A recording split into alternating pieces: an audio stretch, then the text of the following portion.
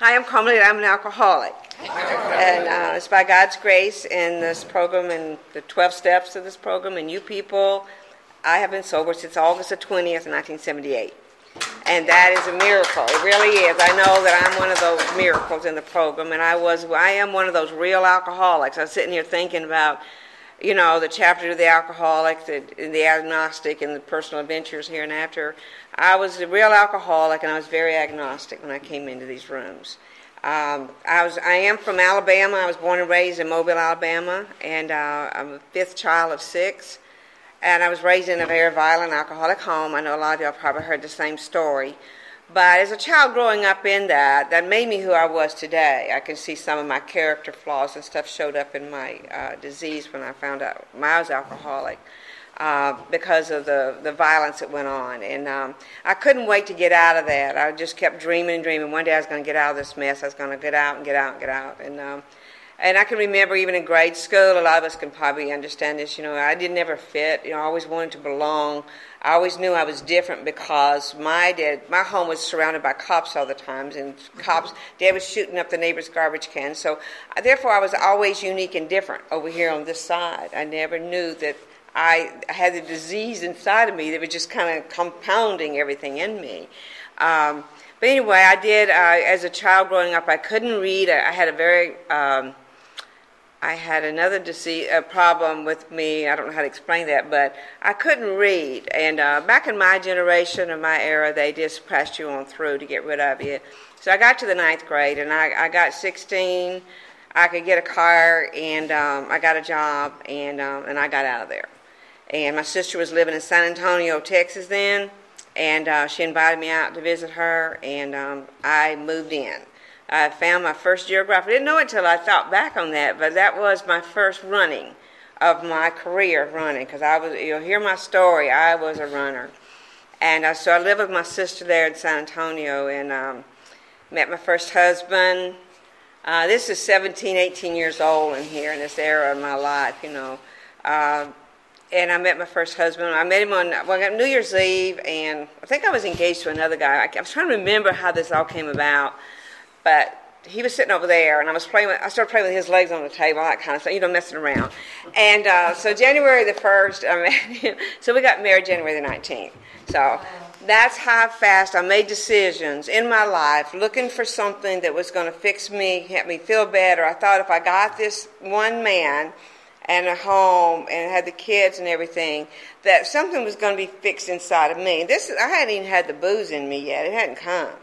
So, because I was raised in an environment where it was more like moonshine, white lightning, and we didn't have the 7-Elevens where I grew up. We just didn't have it.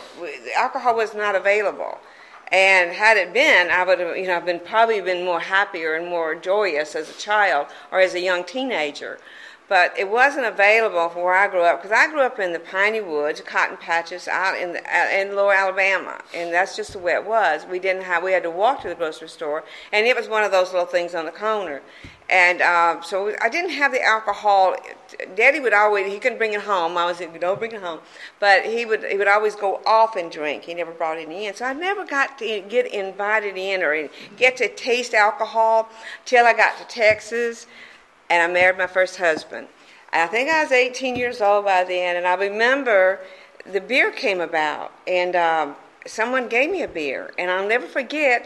It's like, it did. I held my nose and got it down, and but I liked the way it felt. I did. I never had that. I don't know if you understand that feeling of you're just relaxed, and the world is okay, everything is fine, and it was just a perfect thing. So the second beer, I didn't have to hold my nose.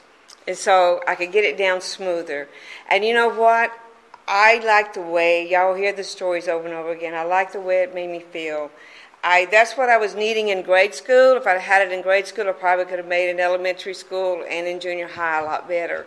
But back, I said, I'm in the eras I was born in the, 40s. So back then, they didn't have it like they have it today. The kids can get into it faster.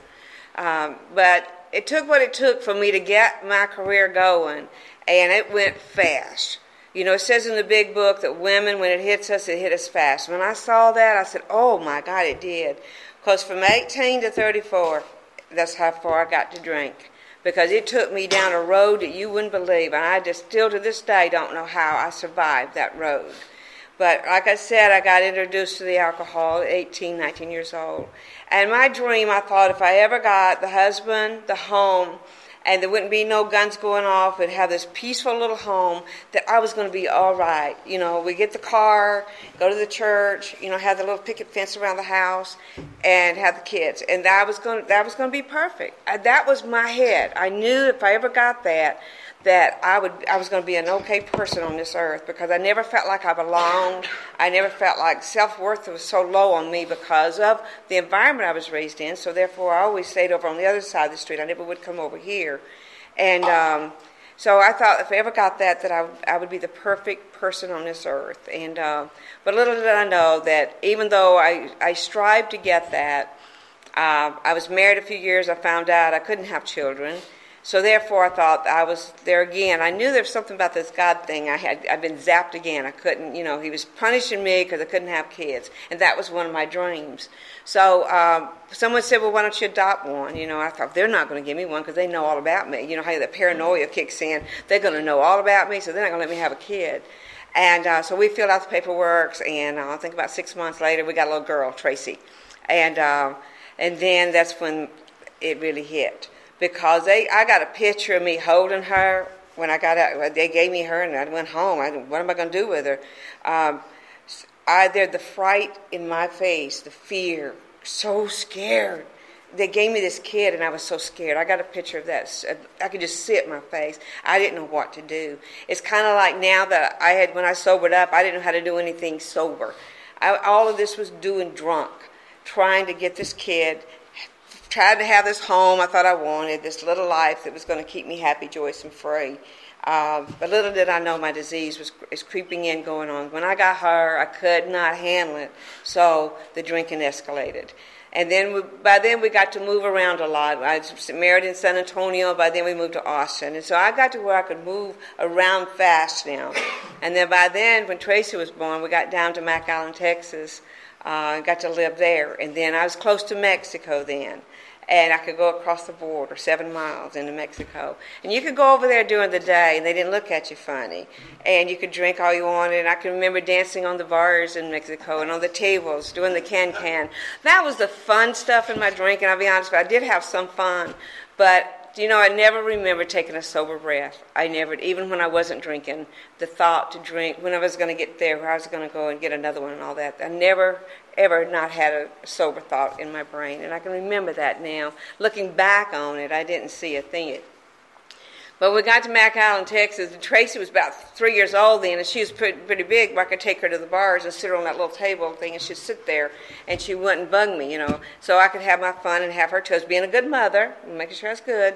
So, but anyway, I got over to Mexico a lot, and I did a lot of stuff over there, and I always got in a fight, and in trouble. I mean, wherever I went, I was trouble. I would stir up trouble wherever I went with my drinking and my attitude. Because I had a lot of anger in me. I don't know if any of y'all understand that, but anger was my biggest thing when I came into these rooms. And it was Tracy was 3 years old, and then my husband, I was drinking pretty heavy, but then he said he wanted another kid, if we could adopt another one. And I didn't want one, because I got her up big enough now to where I could run the streets and have my fun. And I got signed the papers one night, and we got a little boy. And his name is Jonas. And the reason why I say he is the one that got the worst of my drinking. And to this day, you know, he still loves me, and that's a miracle. But I can remember when he was a baby, I had to have my drink every day. Then I was a drinker. And I can remember that he would go off to work, and I was stuck there at the house. I was a housewife drinker. And I remember Jonas laying in the bed, and I would go put my hand on his back to see if his lungs were moving. Then I had a few more hours. I knew he was alive. I was okay. And that's how I lived. You know, if his lungs were moving, if he was going up and down, then I was okay. He wasn't dying. He was okay. I had fed him. I didn't know if I fed him, and I don't remember those times. And I don't remember potty training him. I don't remember anything of his young age. And to this day, he'll get out. He'll ask me sometimes later on, Mom, what happened this time? Where was it? We were here. And I said, let's get the album out, because their dad took a lot of pictures. And we'll figure out, I get the album out. I can start placing things, where we were and what was going on.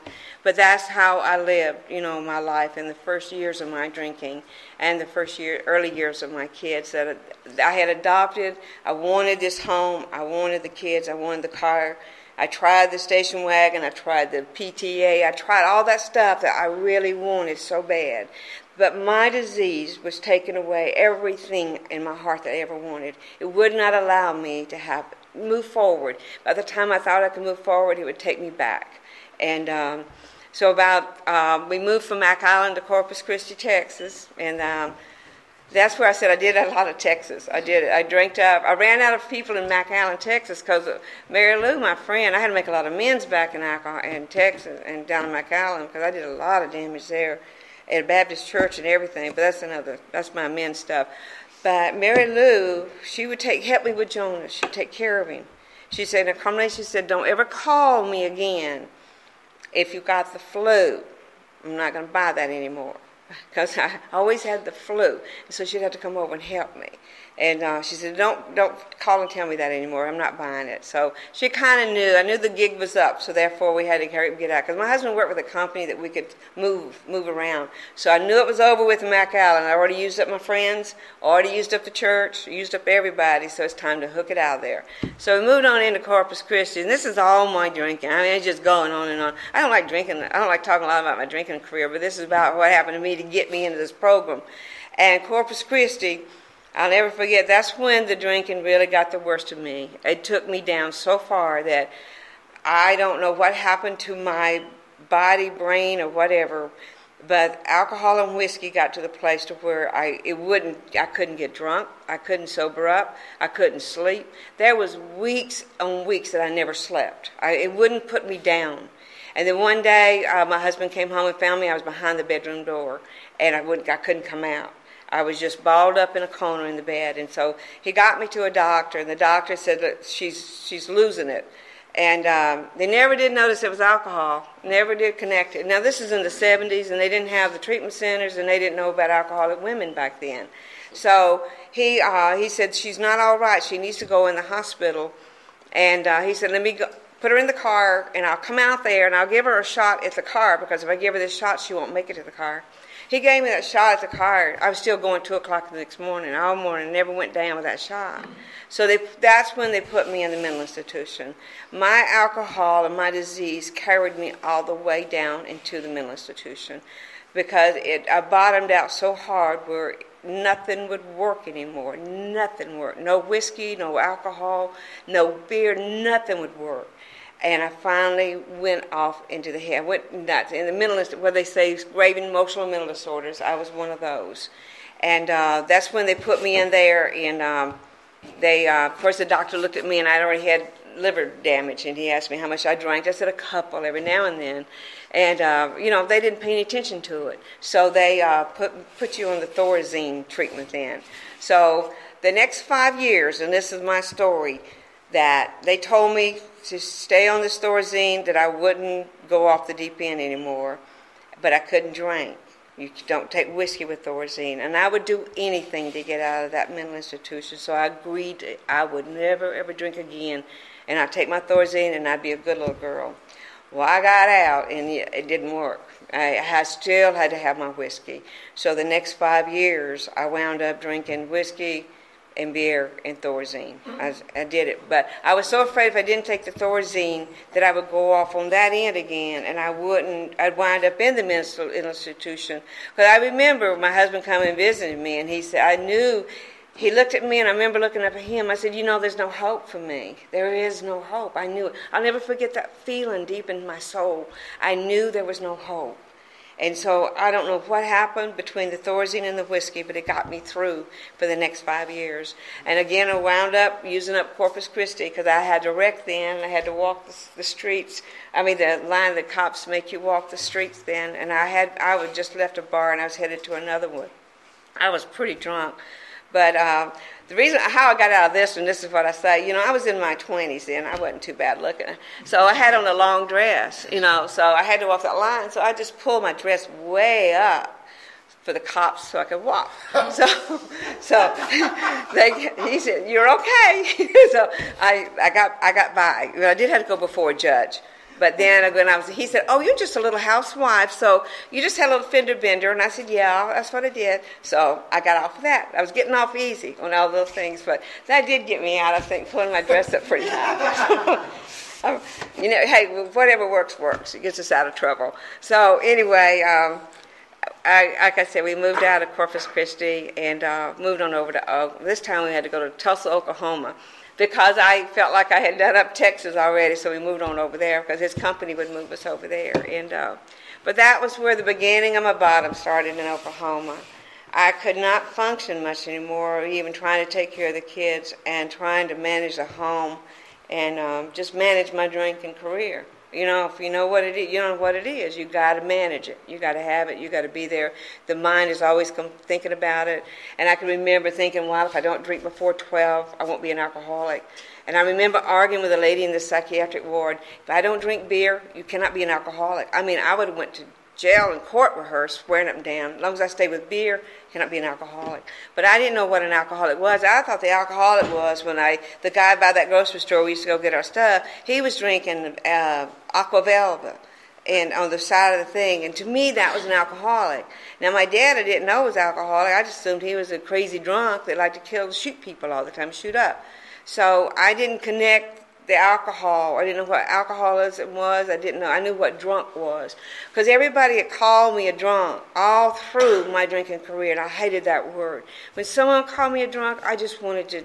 It did something to my soul. I don't know how to explain it, but it did something to me. I think you could call me any old bad name in the earth, but not a drunk. Because it did something in me. It just did something to my soul. And so when I got into Oklahoma, Tulsa, and... that I was there about a year, and my husband had a company there that I could go. He let me go to work there, and all this time I've been planning. I needed my freedom. I needed to run again because I'm a runner. I'm not going to sit still. And he let me get a job, and I got my own money, and so then I thought I wanted my freedom. So I decided that I wanted out of that marriage. I think I can run my own life now. And so my alcoholism broke up that home, and it separated. I divorced him, and I did get to keep the kids. But, I lasted from 1 year to the day. It was August of 77, and my sobriety date's August of 78. 1 year before I made that phone call. And the reason why I look back on that when I sobered up was that he took care of me.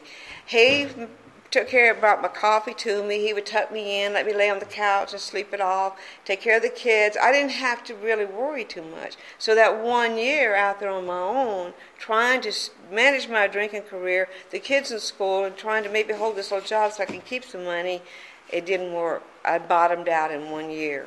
And you know what? I know he's a great man. I don't hold anything against him. He really was. But he was loving me to death, and I can see that now. And had I not left him, I don't know where I'd be today. But 1 year to the day, I walked into Alcoholics Anonymous.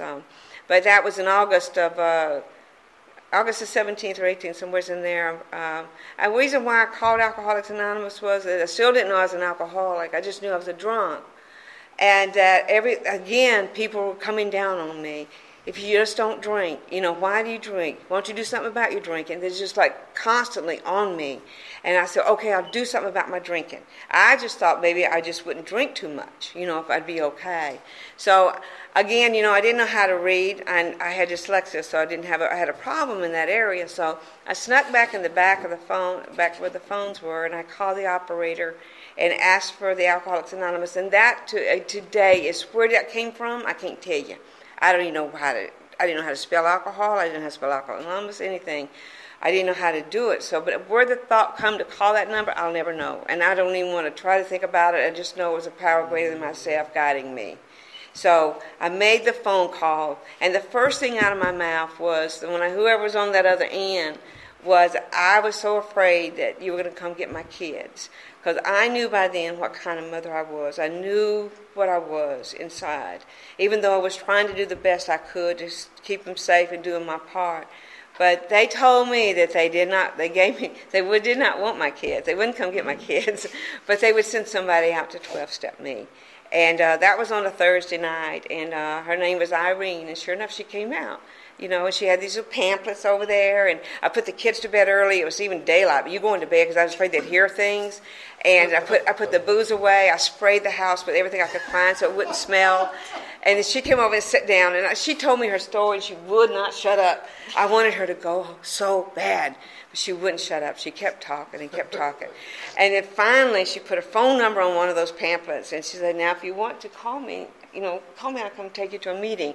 That night, I shoved it in my nightstand drawer, and that was it. I had no intentions of getting that phone. Because you know what? I was ashamed to go there. I knew I was an alcoholic. I knew I was a drunk. I didn't know I was an alcoholic until I came to this program. So I went, that was on a Thursday. Well, Sunday, August the 20th, the headlines in the paper, Betty Ford, the president's wife, announced that she had drug and alcohol problems. And you know what? She got me into the program. Betty Ford didn't even know it, but she helped me make that phone call. Because to me, I grew up in a generation where the presidents and the wives and the doctors, they were looked up to. We respected them. And I thought if the president's wife could even admit that on the newspaper, then why can't I call? So I pulled the number out. And that was on a Sunday night on August the 20th. And I haven't had a drink. I ain't had no Thorazine or nothing in 34 years. So that is my story of getting into these rooms. And there's a lot of little stuff I left out, but that I drink a lot 'cause I don't like them. I don't like mine that much because I look back on it sometimes. I identify with this program. I am a real alcoholic. When I took the first drink, I couldn't stop. And I didn't know it till I walked into this room that y'all told me it was the first drink that got me drunk. I didn't get it. I thought it was this 18 six-pack of beer or the fifth of whiskey or the Everclear, just drinking it down as fast. I was real poor drunk. I drink the Everclear. But I'll drink anything, But anyway, I thought that was the fifth of whiskey that got me drunk. But it told me that I have a disease that when I take the first drink, I can't stop. And I didn't connect the dots until one day a guy in the meeting was sharing that, and it finally sunk in. But when I walked into these rooms, I knew then when I walked in and called when that Betty Ford thing was in the paper that was my moment of clarity of my bottoming out. I wanted to stay sober more than anything in this earth. But I didn't know I wanted to stay sober. I knew there was something in me that wanted something so bad. And when I walked in here, y'all said, come on in, and y'all welcomed me. And I thought, maybe we were just going to learn, like she said, learn how to drink or something. I didn't know that you don't drink, But I didn't take another drink when I walked in, and she picked me up that night to this day. And why, I don't know. But I had a desire of wanting to not be so torn up inside my soul anymore. Because I had a soul sickness. I don't know if you understand that more than... I had alcoholism and a soul sickness. My soul was gone.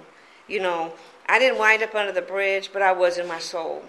I did wind up in a lot of alleys that I didn't like. I was an alcoholic woman out there, and I don't like some of the stuff I did out there. But my soul was bottomed out. I had nothing left in me. I was dead. And when I walked in here, and y'all, of course, y'all wanted to hug me and give me these phone numbers, and I didn't like that. I didn't know y'all touching me. Because I didn't like people coming near me. I had these walls up, don't come near me. And but you know what? Y'all told me to keep coming back, and you love me until I can love myself. And y'all told me certain things to do. Yeah, this is what we did. This is the way they taught me in early sobriety of what to do. And this is 1978, and I think they do the basics today, is that if you want what we got, you can have it. And they said, don't drink today. Find a God you understand. If not, use this group.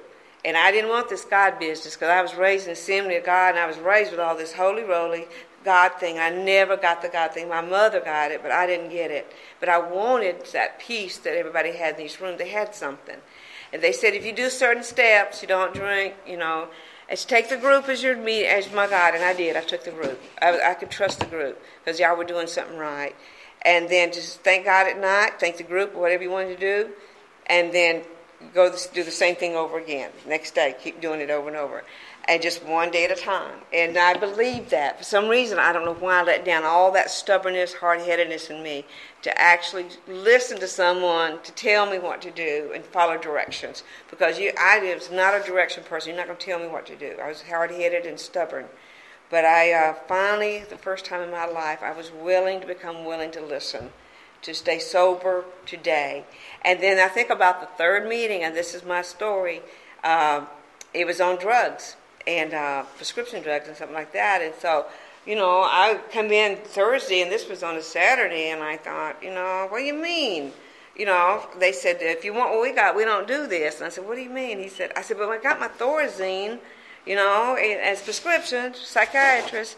They said, if you want what we got, we don't do it. And I said, oh, God, what am I going to do, Because that was my life. That was my crutch, I might go off the deep end in the back of the nut house.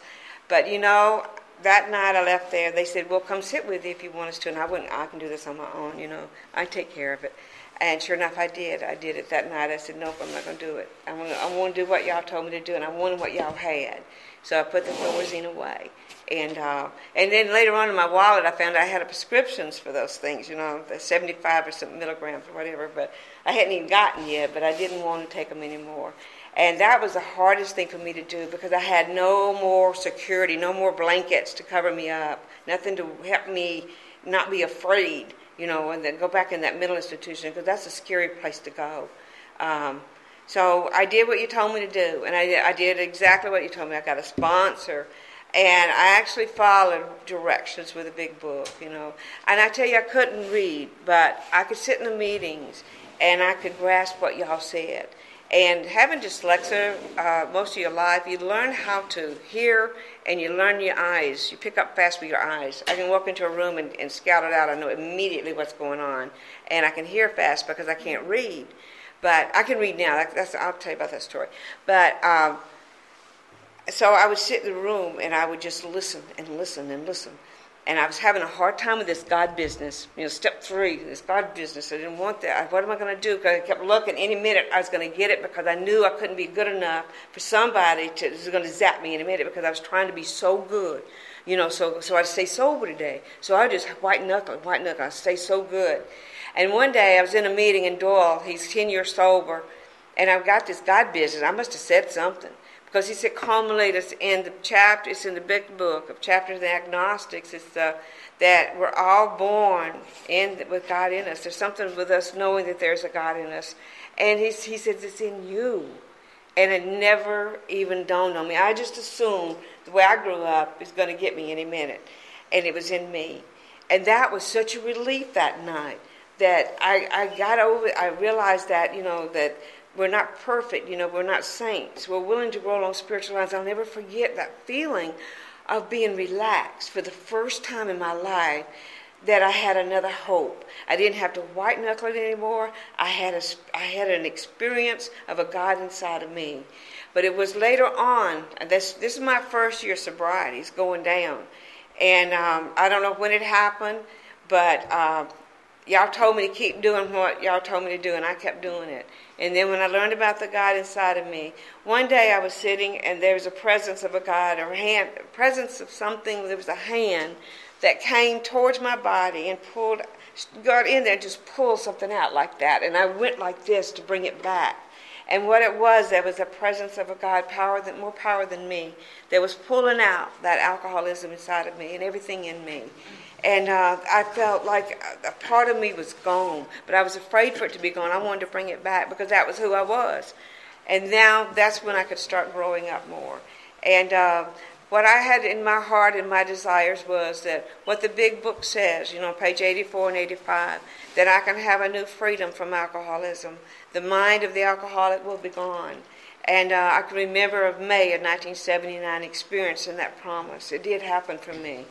By doing the actions and doing with my sponsor, doing the steps, one right after another, and making those amends and going back down to McAllen, Texas, and going over there and cleaning up that thing with the Baptist church with the preacher and his wife and with Mary Lou and all those people that I had harmed, all in Texas, cleaning up all that wreckage. And the feeling, I got letters back from these people. I kept them. that the preacher, he said he was so thankful that I had sobered up and found God, that I had finally received it. And so I got good report back from my amends. But, I kept learning and listening to you on the big book, and I wanted what y'all had. And if I did certain things, the promises would come about. And I believed it. I remember the promises in the big book. You would fear people would leave. I can remember my sponsor taking me to a convention, and I would hang on to her like a little kid, 2-year-old in the grocery store like a mother. I was so afraid that I'd leave her. I was so afraid of the people. And that week, when they said the fear of people could leave you, it started leaving. The fears were going away. And I don't know how many fears I had. It's just to list them. But, you could write down a whole book of fears. And, to this day, I don't know what they were, but they were real at the time. But I know that they told me, and she would tell me, Carmelita, don't run from it, because I was a runner. She said, stay still, face it, because if you don't, it's going to be another name, another color, another street, or whatever. It's going to be facing you again. And that was my first time of waking up, of not like packing a suitcase and gone. I'm just sit still and walk through something. And that was my beginning of my journey in this program in 1978 of learning how to be a lady. I didn't know how to be. I had to come in here and learn how to put on clothes. I had to go learn how to buy certain garments and put on, because I'm the hippie generation, the burn the bra generation, so I had to go and buy clothes. And I started, buttoning up my blouses more, and I went and bought this one dress. I'll never forget it. Put it on. I had to take it off. By then, I'd gotten this God-conscious thing in me. I put that dress on for the wrong reasons. And so I took it off, put it on the hanger. I didn't throw it away. But, as I grew up, I started growing spiritually and started growing into a woman and a godly kind of woman or lady. I always wanted to be a lady. And one day, I took that dress down and I could wear it. I wore it like a lady, because it had slits up the sides, but not way up, but just enough to where, like the cop thing, So, but one day, I'll never forget, I could take that dress down, I put it on, I wore it like a lady. I knew then I was growing. I was growing up because I did not know how to conduct myself in public. And I just didn't know how. I didn't know how to do anything sober. And so you gradually taught me how to be sober. And, one of my heart's desires was to have a one-man relationship. I wanted that one man. And but I had to get cleaned up first, because I was not very good coming in these rooms.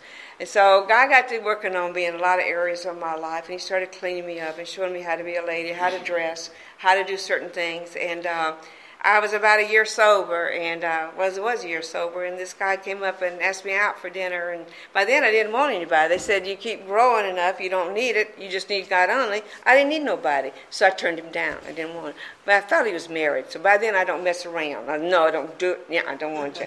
So, because I didn't want to mess up anything with my sobriety, because I was comfortable with my walk with God, and the kids were growing up, and they were getting to where they didn't hate me, they loved me, and it just, things were really good then. So he tried again to come back at me another day and ask me out. And now finally I said, hey, you're married and I don't do that. I'm not going out with a married man. He said, no, I'm not married. I just assumed he was married to that lady. He wasn't. I said, okay, let's go. So we went out on a date, and we dated for about 6 months, and we got married in this program. And he was 2 years sober, and I was 1 year sober, a year and a half sober when I got married. And then is when the growing up really had to get going, because I didn't know how to be married sober. I knew how to be married drunk, and now I got to do everything sober. I mean, I got to even learn how to cook, and I didn't cook. I didn't do nothing, So I had to learn a lot of little lessons on how to be a wife, and he had 3 kids and an ex, and I've never dealt with exes and stepkids. I didn't know how to be a stepmom. So this was part of my learning how to grow up, just how to be a stepmom, and I didn't know how. I didn't know how to do the ex-wife, and she caused us a lot of trouble. But she was my teacher, helping me grow up too, of how the love and tolerance, and also that these people are spiritually sick. It's in the bottom of page 66, I think, down there, 67, that some people are spiritually sick. How can I be a better help and service to help them, or something like that? I can't quote it. But she was my first teacher, teaching me how that principle worked. That I recognized that she she was really trying to do damage, and she didn't want me to be married to him, and she didn't want him either, and I could sense it. But God showed me that principle, and I'd learned enough in this program. I had principles now, and I had little things out of the big book I could pull out and apply it to that lady right then. And so therefore I didn't have to hate her. I didn't have to go into battle with her. That I could understand that she was like me at one time. I was very spiritually sick, and I could do some damages in homes too. I did them. So I understood what was going on there, and that helped me with the principles of the program. And but when we get into this, we start learning how to grow up. And like I said, 34 years of growing up, you can't do it in an hour. But I can tell you the early ons of growing up, because it's really important if anyone is new or first few 2 to 3 to 5 years in the program. It's really, really hard. Not hard, but it's a lot of peeling off the old self has got to go away. I had to get rid of old, sick stuff in me, my old ideas, my old thinking, and let God come in and bring in some new stuff into me, and learn not to be so negative and not to be so, like we were studying yesterday, I think the other day, with contempt prior to investigating, just really be open-minded. I didn't know how to be open-minded. And but once I had that experience with God, that presence that he came into me that day, I'll never forget that. But then that's when I started growing up really spiritually. Before then, it was just like I was just okay, going down the road, and I was growing. But then I knew there was a bigger power somewhere in there. And, I started learning a little bit more about the big book and listening. There's a lot of things in there, the grave emotional and mental disorders, that some of us can't get well if we get honest. Mm-hmm. And I started looking at that and hearing that, and I said, I did have a lot of mental disorders, and I said, I can get well. But, gradually it's like peeling that onion. They said the onion is real thin on the outside, but the more you peel it, it gets thicker. It gets thicker. If you ever peel an onion, it's real thin. Well, that's how my skin my sick had to be pulled off of me real thin. And then my spirit started getting thicker to where I could start standing stronger. I wasn't that weak little child anymore, and started growing more. So, but anyway, that was in the 80s we got married. And then, again, when I got married to him, he was a mover, too. He had a moving business. So we moved to Dallas, and that was scary. But anyway, when I got married, and I'd never been away from my home group. I was the baby, I was in that little home group. And he married me, and we had to move to Dallas, Texas. And from Tulsa, I'd never been away from my home group, my sponsor, anything. Then that's when, again, the walls had to come down again. I had to start growing, because I didn't have my little cushion with people around me, surrounding me and loving me, and my sponsor wasn't there. She was in Tulsa. So that was my beginning again of learning to grow up. And I'd like to take it, and I've only got about 10 more minutes, but about 10 years in increments, from 1980 to 87. I can remember dates now in my sobriety. And in 1987, it says in the big book too that when the spiritual maladies overcome, we can straighten up mentally and physically. And I'm a firm believer of that today, because when I grew more spiritually, my mental and my physical got better. And in 1987, the presence of the same God that y'all have introduced me to, healed my brain up here to where I don't know what it is he healed, but I can read today. It started in 1987. Nothing is backwards anymore. I know left from right. I know how to write numbers down. I can read a novel, and I'm a slow reader still today. And that's okay, but I can read. I don't have to, figure out the words in each sentence and try to catch up with you.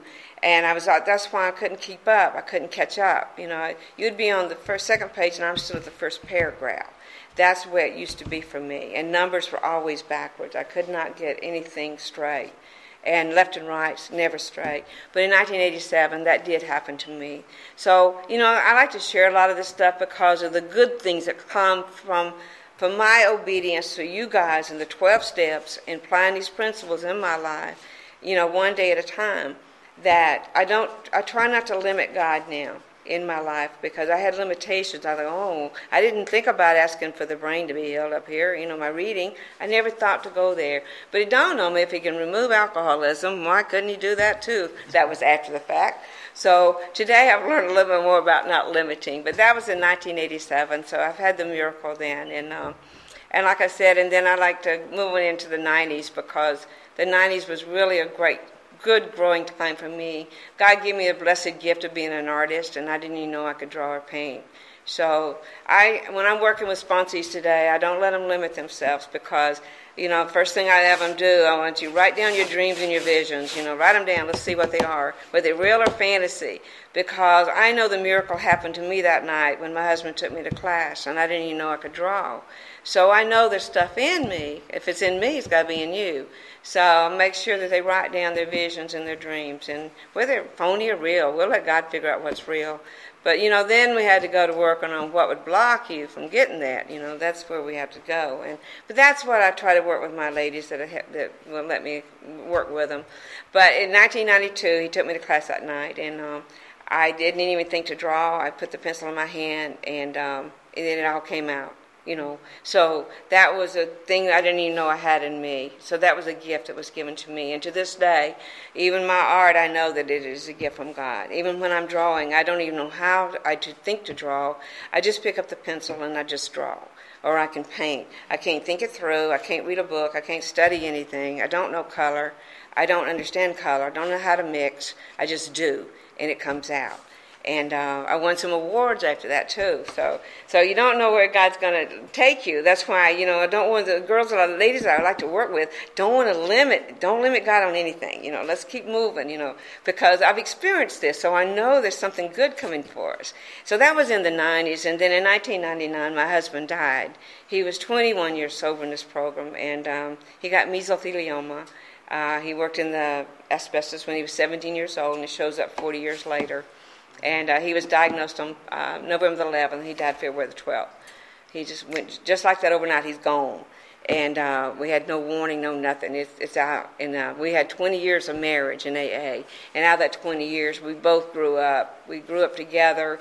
We both learned how to be married. We learned how to have a relationship and not be leaning and sucking on each other's, taking out their life and your life. And that's the way I try to today. I'm supposed to just share the space with him and not have any unhealthy needs for another human being.